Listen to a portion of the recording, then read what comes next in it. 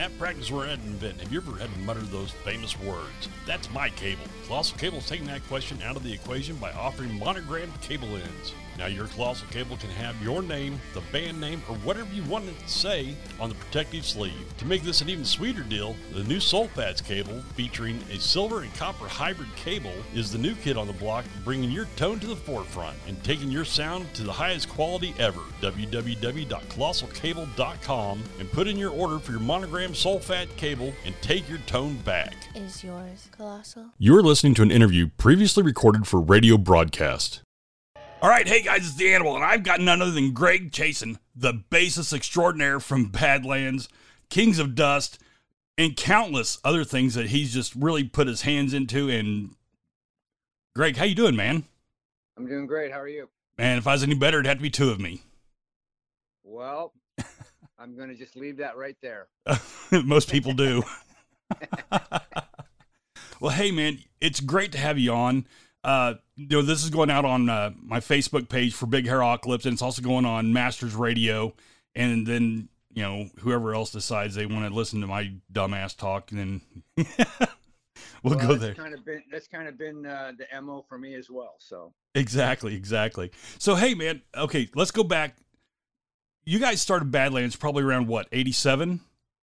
I think that's when Jake started auditioning players in 87. I came on board in 88. Okay. Although I believe I auditioned in 87. All right. The first time, but I think I was actually in the band in the beginning of 88. Well, awesome, man. So Dreams in the Dark hits the radio waves, and it's not played that much because, well, let's just say that some people were blocking a lot of what Jake was trying to do and not getting things out there. I'm not familiar with that. I had never heard that before. I've heard it through 4 or 5 different program directors that, they were like, well, if you play this, then we're not going to let you play this. So it was just a crap storm at the beginning, but then everybody started listening to what Jake had to offer because Jake's a phenomenal player, and enter in this whole new, I'm going to call it a super group, because you guys were phenomenal. I mean, just the blues, the classic rock sound that brought everybody back from the flannel era of music. Well, I mean, when Badlands first came out, it was different than what Jake had done in Ozzy. So if there was any blowback from that, maybe that would have been it. I don't know. I mean, we didn't really have to deal with the flannel era until the second record came out. Yeah. Was when all of a sudden the whole Seattle thing was starting to really happen. But when the first record came out, there was a bunch of bands that were all saying they were going to do this 70s kind of thing. And we were probably the one that stuck to it the most. Right. Exactly. And well, the thing I always gravitate back to is when the flannel era hit, and it took a lot of musicians out of the picture and really destroyed big hair metal and things of that nature.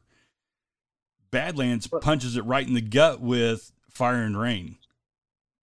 Yeah, well, we weren't really too worried about whatever trends were going on. We always just kind of did what we did and didn't really spend a whole lot of time worrying about it. Although I will say that when the second record came out and we were on tour, we were doing an in-store somewhere in the Midwest, and there at the record store, there was a lot of these wall hanging things hanging from the ceiling of the latest Nirvana album, I think.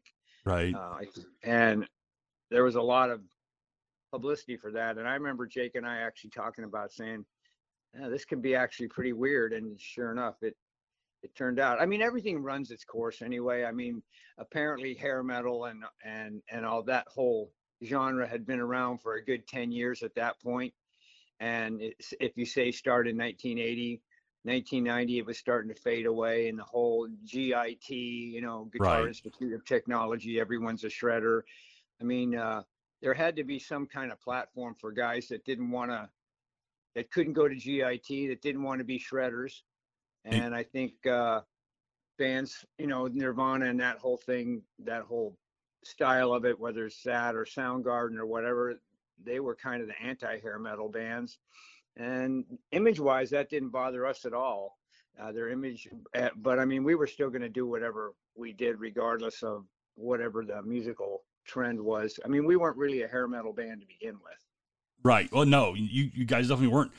You know, every time I hear Badlands, I hear that 70s influence, or even, you know, the late 60s influence. Absolutely. You know, I mean, that was the whole idea, the whole premise of getting it together is Jake's influences go back to a lot of 60s stuff and certainly a lot of 70s stuff. And so there's a lot of bands that he was influenced by, that all of us were influenced by, that he wanted to kind of, you know, see where that would take us. And we all kind of, you know, fell in lockstep with him as far as what his idea for the direction of the band was. And so it was just kind of a natural thing for us to do what we were doing. Absolutely. And, you know, I grew up in the great state of Kansas. So, you know, we had, you know, always had Kansas to fall back on. Dude, that's ours, you know? Right. But when you really dissect, now this is something that actually happened. Some friends of mine had a band that were out doing, you know, club dates and stuff like that. And the bass player, they were doing Dreams in the Dark. I'm like, dude, you're playing it wrong. He goes, what? I said, no, the bass lines, you're playing them wrong. Get off that E, just listen to the song. And he goes, well, no, that's what he's doing. I was like, dude, no. And you guys were actually coming into town a couple weeks later, and I bought him a ticket, and I paid a little extra to be right in front of you. And like, watch him. You're playing it wrong. That's interesting. And so, you know, the music that you guys created, even though, you know, everybody sat there and he goes, man, just the way it starts off with that E, and it just, you know, just goes into this grind. And I'm like, but you're not listening to the song. You're not listening to every part of it. You know, Eric Singer had an incredible drum line in it that people just think it's a 4/4. No, dude, check it out. Because I'm a music geek. I delve into it really deep and go, okay, this is how we dissect this. So, and now we got these great tools from YouTube that we can, you know, isolate the bass line or the drum track or whatever. Right. And man, that wasn't available back in the day. No, I mean, could you imagine if you two had been around back when I first started playing? I mean, back when I first started playing, you took a roll of quarters and you set it on top of your record player needle to slow the record down so you could try to figure out what John Entwistle was doing. Exactly. And still you were kind of like, I think this is it. Yeah, but it's in the wrong key.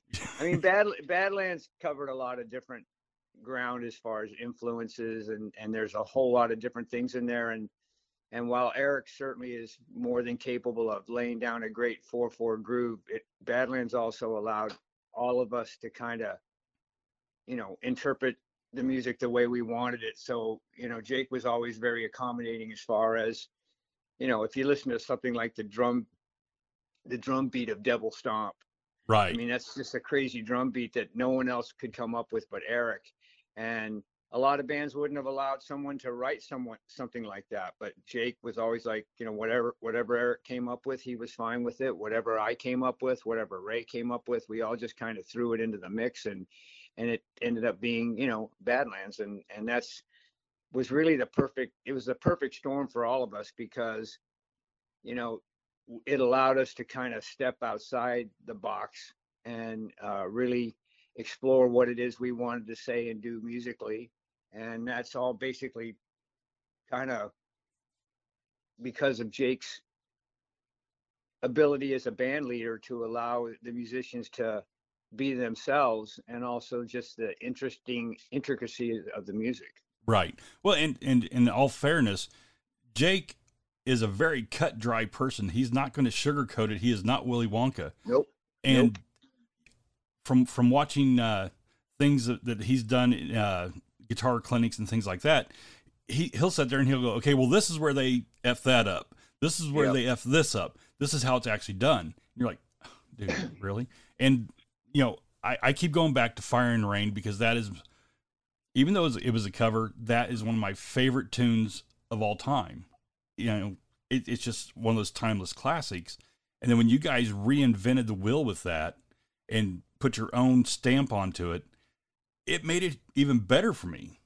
So thank you guys for doing that one. Interesting part about that song, and there's a couple of interesting parts about it. Okay. But one of the things about it was that Atlantic wanted us to record a version of Vandenberg's Burning Heart, which is a great song, but Yeah.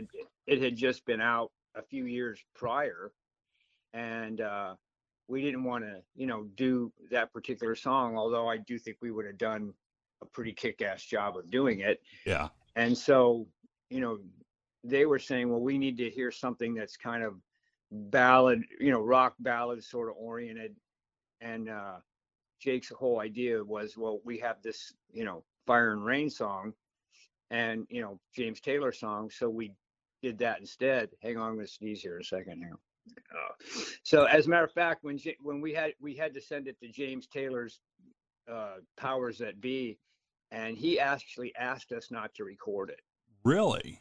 He sent a letter asking us not to record it. He didn't want a rock band recording it. He thought the song was very personal to him. It's about a really traumatic time in his life, and he just didn't want a rock band to mess with it. And of course, in true Badlands fashion, we said, yeah, bite me.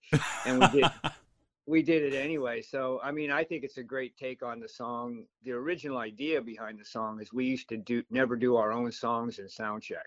Okay. So we would do maybe a few minutes of Winter's Call so Ray and I could get our vocal harmonies or lack thereof down. And then we would just do covers. And so we were always doing Fire and Water by Free. Okay. And Ray at one point, he said, hey, let's do Fire and Rain. Meaning he meant to say Fire and Water. So when he did that, we just started right into it and played it. Kind of almost like the arrangement you hear there on the record. Yeah. And so we were doing it for maybe a couple weeks at every sound check, and we decided to stop because some of the other bands, Great White and Tesla, and some of the other bands we were playing with thought it was a very cool version as well. So we thought, let's not play it anymore, and that way maybe they'll forget about it, and we want to put it on our next record, and we didn't want anyone jumping the gun on us. So right. We stopped playing it. And so the intention was, even before Jeff got in the band, this is still on the Badlands first tour, was to put Fire and Rain on the second Badlands record. That's awesome. That's a great backstory. So, well, now, speaking of, bands like Great White, I'm good friends with Mitch Malloy, the new front guy. And great singer. Oh, dude. Eddie Van Halen hired him, Right. You can't be half bad. I remember that now. Yeah. I don't think I know him, but I know, right. We know the same people. Right. Yeah. He's just a great guy. And, we all discussed, what's going to happen once they, open everything back up. This COVID thing, man, it's got to go away eventually. Do you guys see yourself touring or anything? One way or another, it's got to go away. Yeah. We had as far as Kings of Dust, our record came out.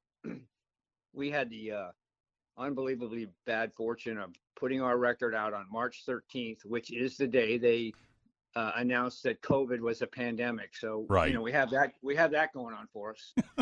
And, so we had a bunch of touring plans.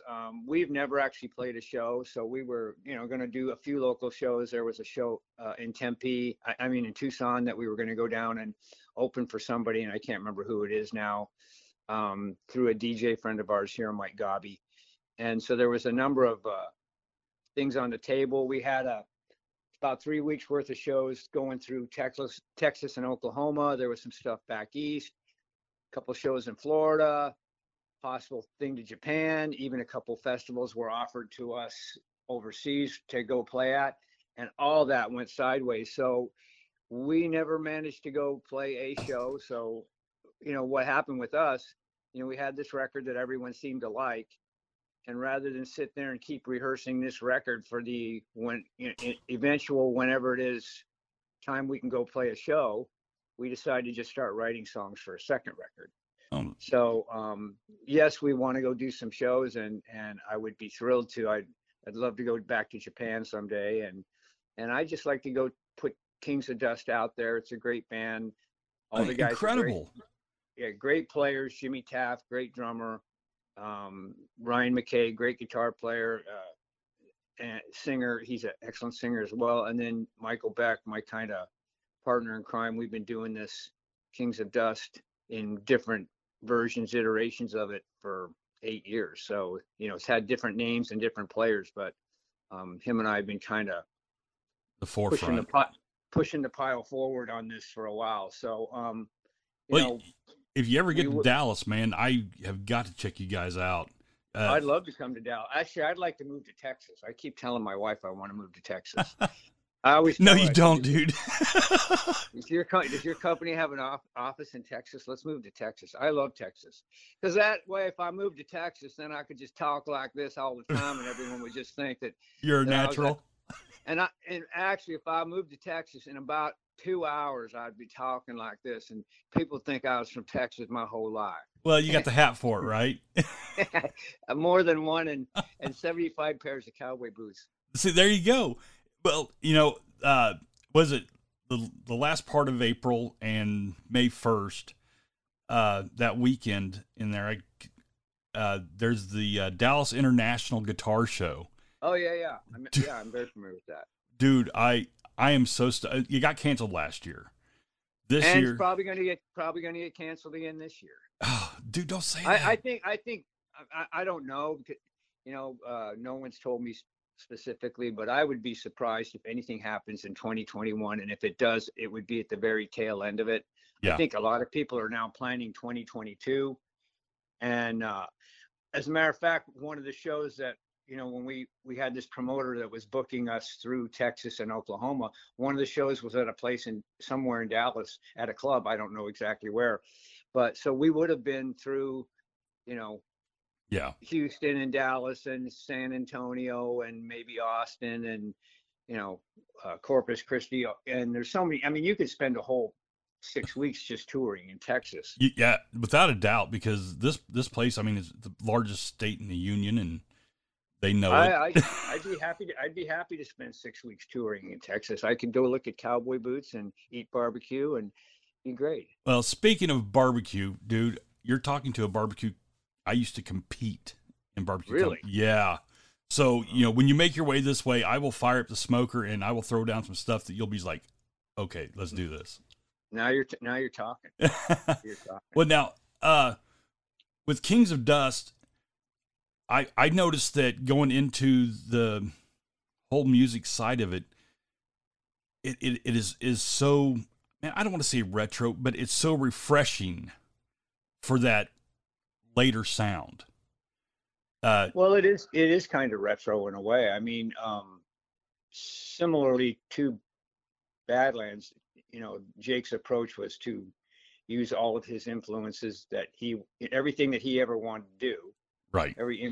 He was going to use them. And that's very similar to how I was doing stuff with Kings of Dust is, I have my hand in every one of those songs and in more than just a small, portion of it. Hang on 1 second here. My dog is, get out of here. Get out of here. Get out here. Go on. Go. I got a bulldog, and when he thinks no one's looking, he likes to sneak into the kitchen and try to eat off the floor. Yeah. I've got a 15-pound Rottweiler. There you go. It's actually a Havanese poodle, but she thinks she's a Rottweiler. I was going to say that's a small Rottweiler at 15 pounds, but okay, whatever. Yeah. But so when we were writing Kings of Dust over the course of the 8 years, it's been kind of in different forms. Some of those songs, whether it's Wolves or Like an Ocean or Ugly or whatever, they go back to the very beginning, and then there's stuff all on there as well, like Mama and Upon Reflection and What's the Other, that were more written right before the recording of the record.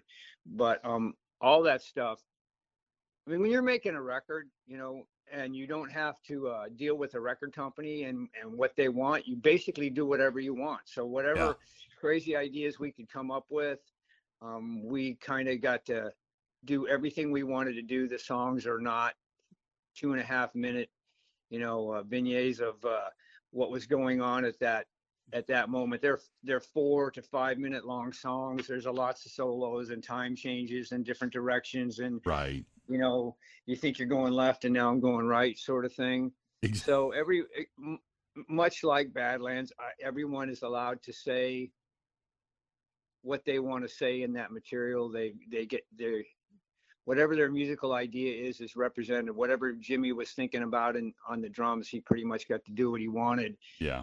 Same with Ryan on the guitar, and same with Michael, which is one of the reasons the band is so special to me, is because they could take it any way they wanted, but they also did it within the spirit of the song. So rather than go completely, Jimmy going completely off the page and saying, I just want to write the craziest drum beat I can, he instead wrote a great drum beat that fits with the music of the song. So the song always had priority. Yeah. But within that, everyone got to really kind of be who they are, say what they want to say, be represented from a musical perspective. And that is a lot of people say, well, it's very reminiscent of Badlands. Well, it's not intentional, because I could never replicate what we did in that band.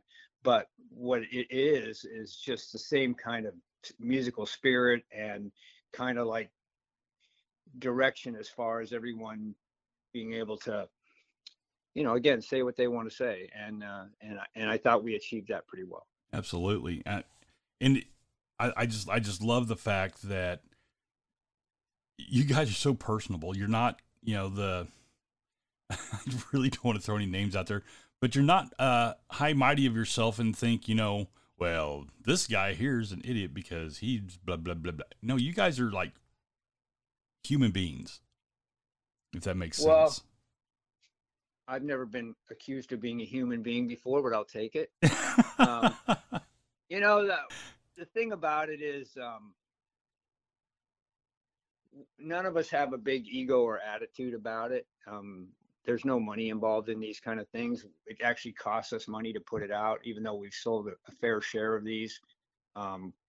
It's not like we put a bunch of money in our pocket. Right.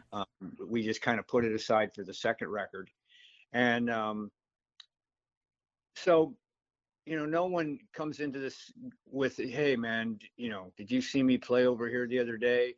People thought I was really good, so you need to, kind of get out of my way. None of us have that sort of thing. So everyone kind of, we get along really good. Everyone understands what we're doing. We, if you see any of our stupid videos, there's a lot of cutting up of, just us joking around. And that's kind of what we bring to the table. I mean, we're serious about the music, but we also want to have a good time while we're doing it. And that is kind of the human quality of it. So Jimmy's one of the best drummers I've ever played with, and can play any style that you want to hear, whether it's fusion or funk or country or whatever. He can play all of it. And the same with Ryan. Yeah. But they understand what it is we're trying to do here. We all have a hand in the songwriting process, and everyone is kind of loyal to what the song and what we're trying to do, which means that you don't have to deal with someone's attitude. Hey, exactly. my girlfriend told me I'm the best bass player. You shut up. Well, I do have to say this. I've seen Badlands in Kansas City, and I was one of the geeks hanging out, just, trying to get an autograph. And you, Ray, and Jake were going out of the building to the bus, and you guys actually stopped and talked to all of us. You guys were not big-headed, and I know you guys had a hard night already, and it was just one of those nights of, I want to get some rest now, but you guys made time for everyone, and that was pretty awesome, man. Well, I mean, and that was to me, that's part of the drill. I mean, I remember back in the days when I would go to concerts, and the musicians that I met that treated me well, and would stop and give me the time of day. I always remembered that, and I respected it. And I also remember the guys who treated me like crap, who would, I could have been on fire and they wouldn't even bother to, throw a glass of water on me. So I Right. remember both sides of it. I had an experience when I was younger. Humble Pie was playing here, and Smokin' was the album that was out, and Humble Pie is my favorite band. So they were playing at a place called the Celebrity Theater, which is a theater in the round. It's about a 3,000, 4,000 seat, and the Okay. stage rotates, and Nice. backstage is underneath it. And they were the headliner, and I think it was Loggins and Messina, King Crimson, and Humble Pie. So I was there with a couple of my friends, and it, right before the second band went on, which I think was King Crimson, I told my friends, I said, I'm going to try and get backstage and meet Humble Pie. And they said, yeah, you're going to get your ass thrown out of here. So they were moving stuff from the opening band off the stage down underneath where the backstage was, which, like I said, was underneath. So I grabbed a drum case and walked backstage with it. And I'm just walking around underneath the arena or the venue. And all of a sudden, Steve Marriott comes out of his dressing room, singer from Humble Pie, Right. who's all of like 5'4".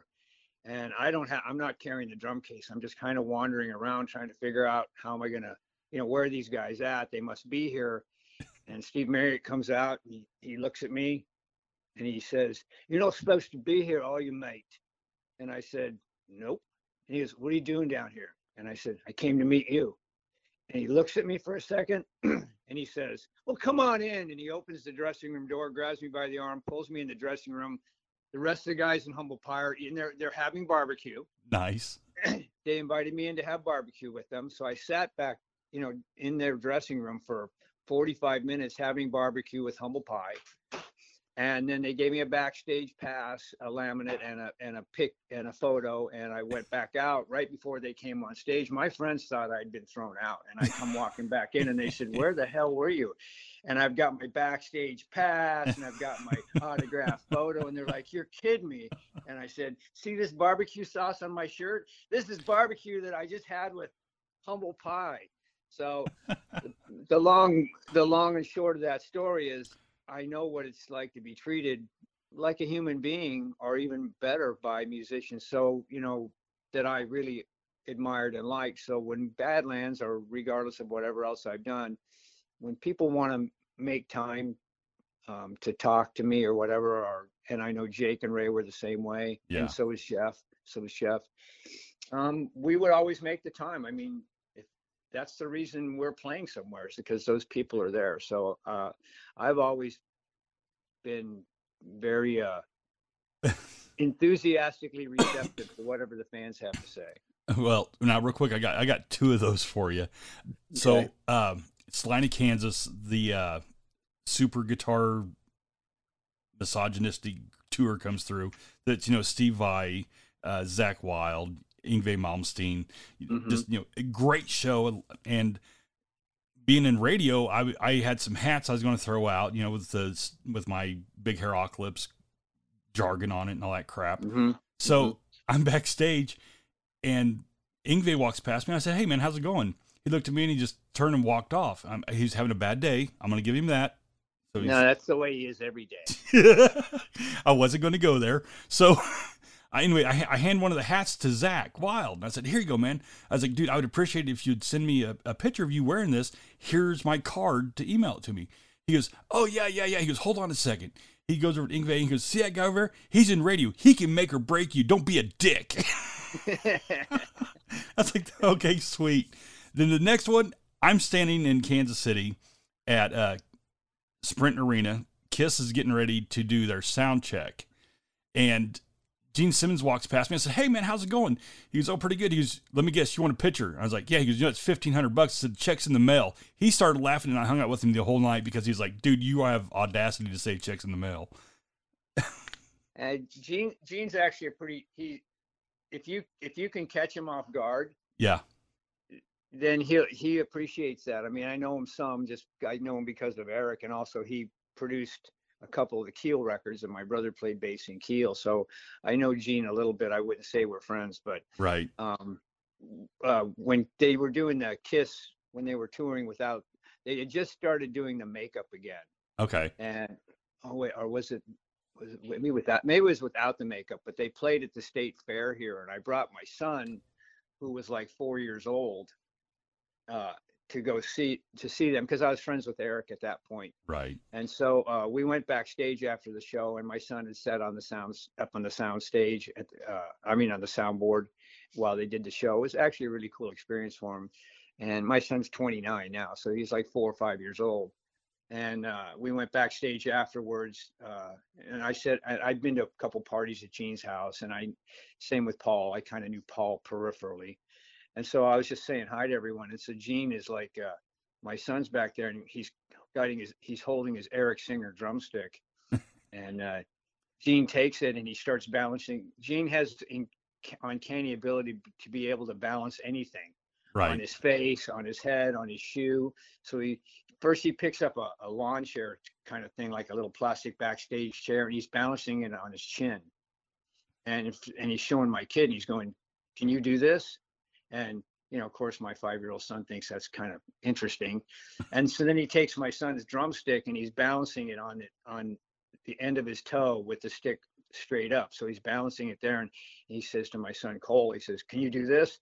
And Cole kicks it off of his shoe, and Gene goes, "Yeah, he's a Chaisson." So, I mean, I suppose, Yngwie's a douche no matter what day it is. I have more than my fair share of Yngwie stories. He's just not, he's just a miserable person. I don't know why he's that way. He just is. And there are other people that don't have any time for anybody but themselves. And I suppose they read too many magazine articles about how great they are. I don't know. But I think most musicians, if you catch them and they're not in some kind of bad mood, their wife didn't leave them, they just found out they're getting audited by the IRS, whatever.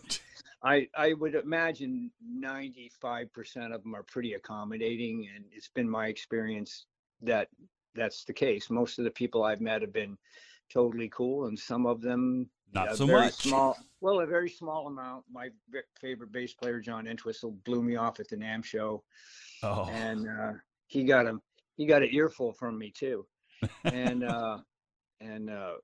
but he's still my favorite bass player. Right. I don't know. Maybe he was having a bad day, but on the same day, Jeff Beck treated me like we'd been friends for like 20 years. So yeah, six of one, half dozen of the other. But and what was interesting was when I met Zakk Wylde, I actually had my copy of the movie Rockstar, and I said, "Dude, will you sign this?" He looked at that and he goes, "Don't remind me of this piece of shit." He goes, "Yeah, I'll sign it." Zak's a pretty nice guy. I've only met him on a couple occasions. Obviously, we have, Robert Mason, who sings in Warrant, is one of my best friends, and he's known Zakk for a long time. And he's he's friends with Brian Tichy, who played in Zak's Pride and Glory and all that. So there's a 7 degrees of separation, whatever, between everybody that is in this business. So I kind of have met Zakk a couple times, and he's always been kind of like Zakk, and I appreciate that. People always say when they meet me, "Oh, you seem to be just like who you are." And obviously Zak's bigger than I am, but the people that I've met, they say, "Well, you seem so down to earth." Man, that's just kind of because I am. Yeah. Well, Zak's actually kind of a short guy. Yeah. And so when the first time I met him, I'm standing there and I look down at his feet and I look back up and he goes, "What?" And I go, "Are you standing in a hole?" He goes, "No." He seems so much bigger. He does. But, it is what it is anyways. So, okay, let's geek out for a second here. I know you got some things you got to get done today. On stage, is it the SVT or are you going with the modeler? I am going to I have 2 SVT Heritage heads. I'll be bringing those, and I'll be bringing probably 3 or 4 8x10 cabinets. Right. But I will bring a Fender Rumble 800 in my case as a spare in case the tubes decide to act up. So I will have one of those as a spare. And actually that Fender Rumble 800 is a pretty damn good amp. So if I was going to use something as a backup, if I couldn't use tubes, I would have no problem using that. We have them in the store. I run a guitar store, Bizarre Guitar and Drum in Phoenix. Stop in and see. Shameless plug. That's it. Stop in and see. come and get your Kings of Dust CD from me. And so I've had a lot of time to mess around with the Fender stuff, and it's good stuff. Awesome, man. Well, so many of the bands nowadays are going to Kemper modelers, and yeah, I'm not doing it. Yeah, Tom Barnes, 38 Special. Mm-hmm. We were talking, and I was like, man, where's your stage at? And he goes, look at this. We go back behind where his guitar rig is, and he goes, it's a Kemper modeler. It goes just the front of the house, and it's perfect, and it's like fresh tubes every night. And I was like, but it's not rock, dude. That's not a Marshall. I don't like those. I agree with you. I mean, it doesn't move any air. So if I'm on stage, I got to feel some air moving behind me. Exactly. You saw Badlands. We were friggin' loud. Oh, Jesus. It was like at 12 every time. And that's the way it was when I played in Red Dragon Cartel for 6 months before I got cancer. I was in the band and did, I don't know how many shows we did, maybe 40 shows. And while it wasn't the same volume as Badlands, it was still pretty damn loud. Yeah. I'm going to go out on a limb here and say Jake isn't going to be using a modeling amp anytime soon. No, I don't. I will never see that happen in my lifetime. And I know Anthony uses SVTs as well. Yeah. There's just something you can't, I don't care how convenient it is. Rock and roll, whatever, isn't supposed to be convenient. So right. It's supposed to be about an attitude, about a sound, about whatever. And so, I think you can only get that from a real amp. And if that makes me a dinosaur, I'm fine with that. Exactly. Now, I play real quickly. I played with this guy. I played in this short-lived Elvis, heavy metal Elvis thing where it's like, Metallica songs and Van Halen and Ozzy songs with Elvis lyrics in it with a really good Elvis impersonator. Nice. And we did one gig. We did New Year's Eve last year in 2020. And the guitar player used one of those modeling, I don't know if it was a Kemper or Boss Katana or whatever. That's what he used. Yeah. I hated it. On stage, I had to have a monitor, a little speaker cabinet with him coming through it because I couldn't hear him because you couldn't hear him through the monitors. Yeah. I just thought it sucked. And if the band hadn't broken up, that guitar player was going because he just didn't want to move a cabinet. For some reason, he just couldn't find it in his whatever sack to actually move an actual 4x12 cabinet. Here I am. I got two SVTs, two 8x10 cabinets on stage, and I'm moving them on and off stage myself. And he can't move one 4x10. He's got to have his little toolbox amp. Yeah, I hate it. It doesn't sound. It sounds kind of like everything and exactly like nothing. And when I'm playing live, I want it to sound exactly like whatever it is we're doing. Well, see, I was approached by Kemper. I do a band camp. Well, I used to do a band camp in Central Kansas for kids to learn how to play instruments. And so we did bass, drums, guitar, vocals, keyboards, the whole 9 yards. And I taught every one of the instruments, okay? And Kemper came up to me and they said, hey, we want you to use these modelers because you're helping kids. And I was like, man, I'm sorry, I can't do that. They go, well, what are you using? I said, I'm using, Black Star HT50 club heads and these Crate 412 cabinets. They go, Crate? They're not even around anymore. I said, yeah, I know, but these certain cabinets have eminent speakers. I'm going through this whole list with them. And they go, just try it. And I'm like, all right, cool, I'll try it. So I dialed in the modeler for the head I was using, and I was like, there's no punch. There's no attack.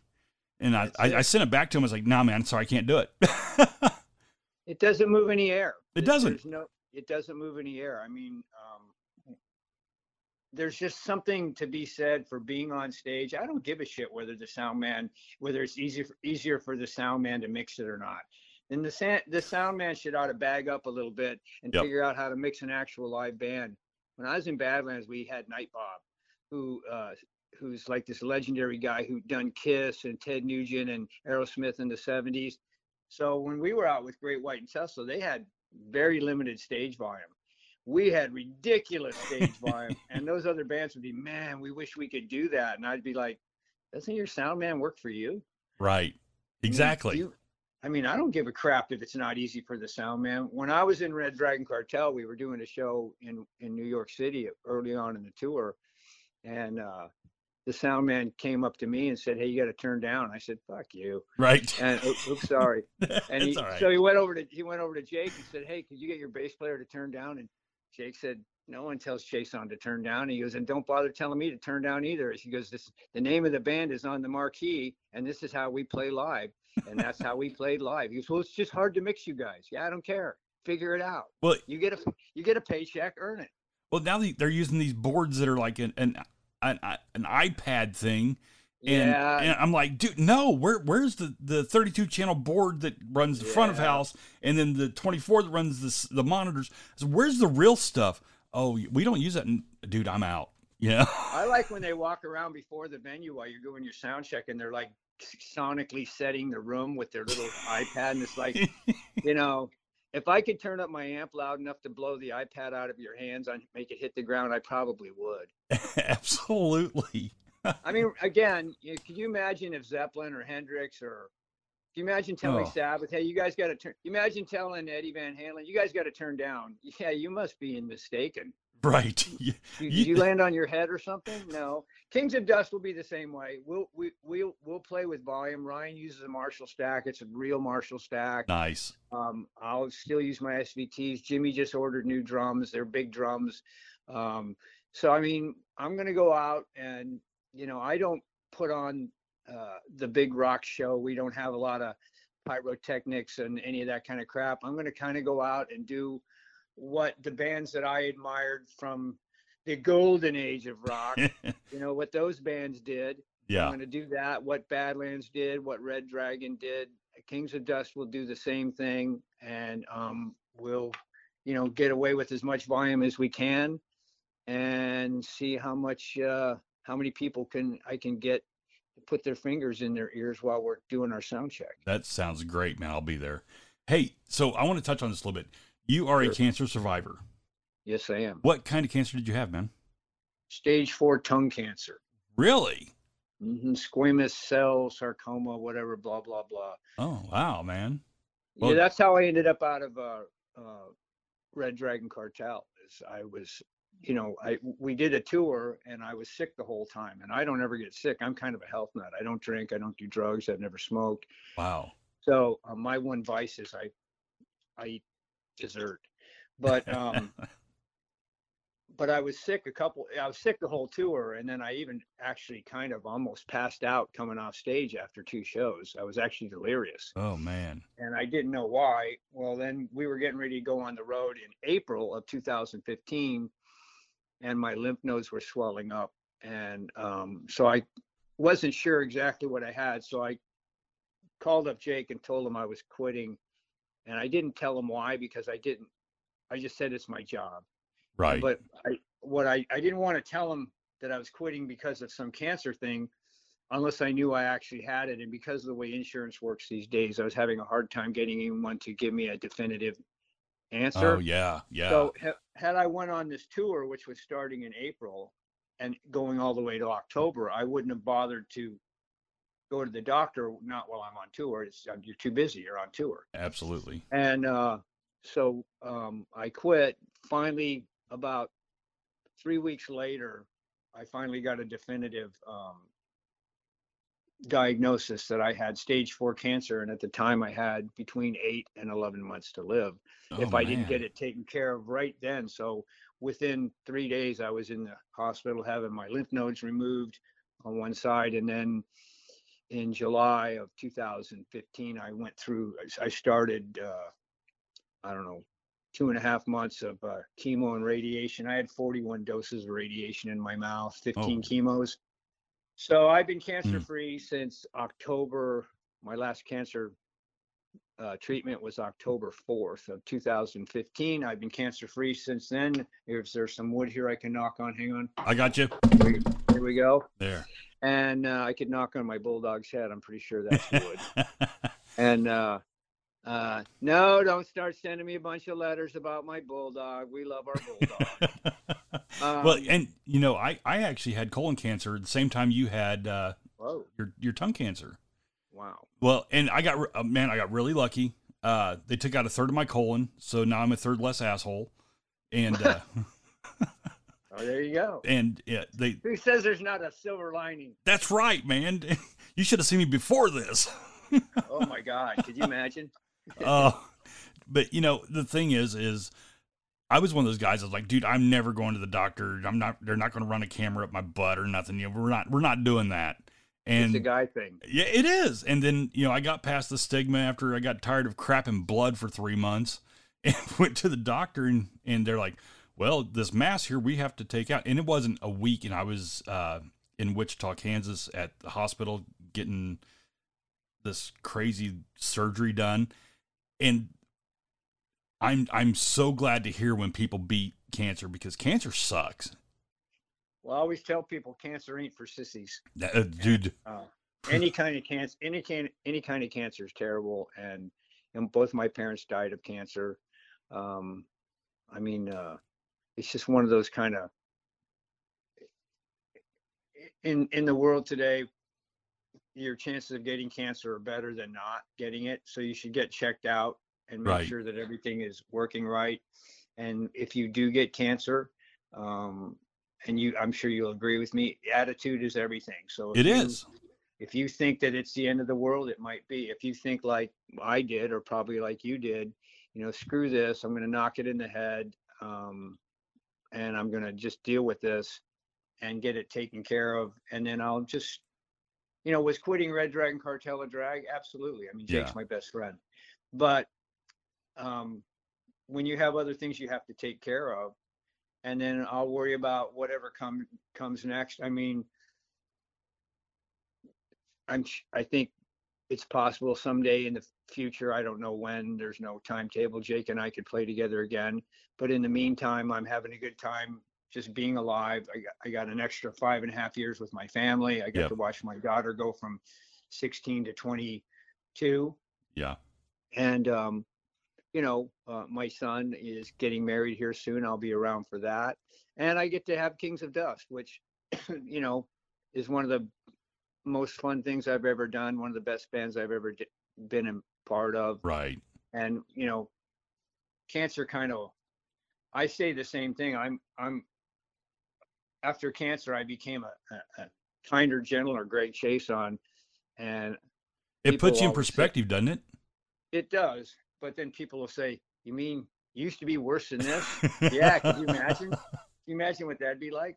Yeah, but it does put everything in perspective, because you have to kind of look at the bigger picture. Whereas, you know, I always was just kind of the guy that plowed ahead, and what if you were in my way, you better get out of my way.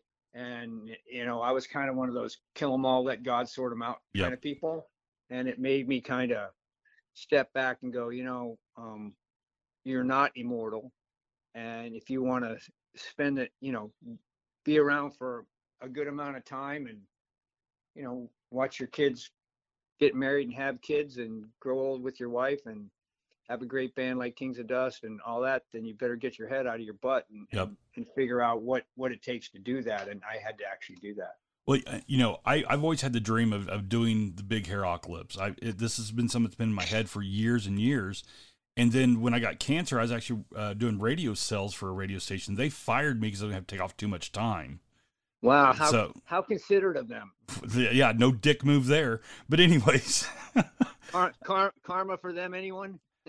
Actually, they've been sold 3 times and they're going under. So there you go. But what goes around comes around. Exactly. So I actually went to the last station I worked at before I moved down here to Texas, and I was with them for a couple of years. And I said, "Hey guys," I got this idea. I do a band camp, and I want you guys to help me promote it. And this has been like the 5th year that we've done the band camp, and they were like, "Oh yeah." And I said, I was talking to the GM, and I said, "Why don't you have a Big Hair Metal show on here?" And I was just thinking, you know, like D's show or Ricky Rocket's show or whoever. And he goes, "Well, because you haven't done one yet." And I'm like, "Oh, you're giving me a green light?" And so October 5th, 3 years ago, I started Big Hair Apocalypse. So it's kind of a dream come true for me. And it's after the cancer thing, I was like, man, I'm going to start pursuing everything. Like my hair's on fire. We're just going to do this. So, and that's what you should do, because there's no guarantees. And, you know, when you're going along, you know, and you're a dude and you're thinking everything, you know, you think you got the world by the tail and everything is going great. And then cancer comes along or whatever, you know, it could be it could be COVID now. It could be whatever catastrophic thing comes along. It makes you realize that there, you know, you're not going to, life is finite. So you have to kind of deal with it. And if there's something you want to do, you should go do it. I mean, the thing that you've got to do this, you've probably got to talk to a lot of pretty cool people. And, oh yeah. And I'm sure that, I'm sure I know a bunch of them, and I'm sure that, in the business that we're in, especially the way music is now, being able to have someone do what you do, which actually helps promote whatever it is we're doing, or whatever the musician that you're dealing with is doing, that's a plus. It's not a negative. Right. And if people don't understand that, then they're in the wrong part of the business. I mean, not everyone can do the big rock show anymore, because there's just, actually no one can do a big rock show right now. Right. And if this isn't a wake up call to a lot of people that may or may not have had bad attitudes, that didn't have time for their fans or their public or whatever, you should pay attention now, because life as we know it from a musical perspective, if it ever comes back to the way it was, it'll be a while. So we're going to have to deal with it some other way. You're not wrong. And the people that pay for those tickets and buy the CDs and do the downloads and all that kind of stuff, they're the most important people there are in this business, and we should appreciate that. You're absolutely correct. Well, I'm not going to keep you going here, because we could talk for days about just everything, because let's face it, the world's in a big shithole right now. It's in flux, that's for sure. Flux, shit, it's all the same. I did say flux, right? Yeah, okay. Yeah. Well, I appreciate you giving me an opportunity to talk about everything, especially Kings of Dust. And if any of you people are interested, you can find us we have a Facebook page, Kings of Dust. We have a website, kod.band. So if you wanted to get an actual CD, t-shirt, all that kind of stuff, we do have that. And we are downloadable on iTunes, Apple Music. So nice. Kings of Dust, check it out.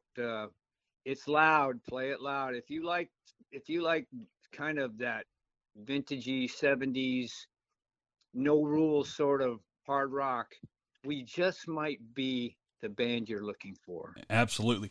And like I tell my, we did a little contest, and not too many people got involved, because I don't know why, but whatever. But we have a new slogan now with Big Hair Oclips, and it's United We Rock. And there you go. That is where I want, Kings of Dust to be. All my friends, the guys from Great White, the guys from Striper, all these guys, we got to get united, and we got to make this thing happen. So let's hope for 2021 to be lifted a little bit, and we can do some shows. Yeah. But until then, we got all these resources available. Go online, check out Kings of Dust, go to their website, get a t-shirt, get a CD. You never know, if you order the CD and say, please, it might get signed. You never know. Well, you don't even have to say, please. You can just say, hey, Chaisson, you mean prick, can you sign this for me? And I'll sign it. Awesome. Well, I'm actually going to send you and the guys, we're getting some new shirts printed up. So I'll send you guys some Big Hair shirts, and you guys can represent in the Arizona area. We'll do it. Awesome, man. I appreciate that. Well, great, man. It's great talking to you. I wish you nothing but the greatest success with Kings of Dust. You guys are phenomenal, and I can't wait to hear more stuff. It's blowing me out of the water. Well, I appreciate it. We're going in the studio, I think it's either March or April, to start record number 2. So by the time we do hit the road, we'll be able to be playing stuff off of both records. And that's what counts. The dual record. Something's got to count somewhere. Dual record sales, man. You can never go wrong. You can't. Any record sales, you can never go wrong. Absolutely. All right. Well, thanks a lot, man. And hold on just one second. At Practice We're Ed and Vin, have you ever had to mutter those famous words? That's my cable. Colossal Cable's taking that question out of the equation by offering monogrammed cable ends. Now your Colossal Cable can have your name, the band name, or whatever you want it to say on the protective sleeve. To make this an even sweeter deal, the new Soulfats cable, featuring a silver and copper hybrid cable, is the new kid on the block, bringing your tone to the forefront and taking your sound to the highest quality ever. www.colossalcable.com and put in your order for your monogrammed Soulfat cable and take your tone back. Is yours colossal? Take the weight off your shoulders. Cable Free Guitar wants to help you carry your guitar. I know from personal experience, most guitar straps are designed just to hold your guitar. Not anymore. Cable Free Guitar's zero gravity guitar straps have changed the game with their new strap design to help you feel more relaxed. And speaking of freedom, there's a reason why their name is Cable Free Guitar. They also have a wireless for guitars that compares to the big boys without the big boy cost. But don't take my word for it. Go to cablefreeguitar.com and check them out for yourself. 4 patterns, 2 sizes that will get your shredding back on top of the game. Not to mention all the other great products they have for your guitar. Cable Free Guitar, zero gravity guitar straps, and wireless systems. Put in product code ATM5 and get 5% off your total order. Take the heavy out of the guitar and put it back in the metal.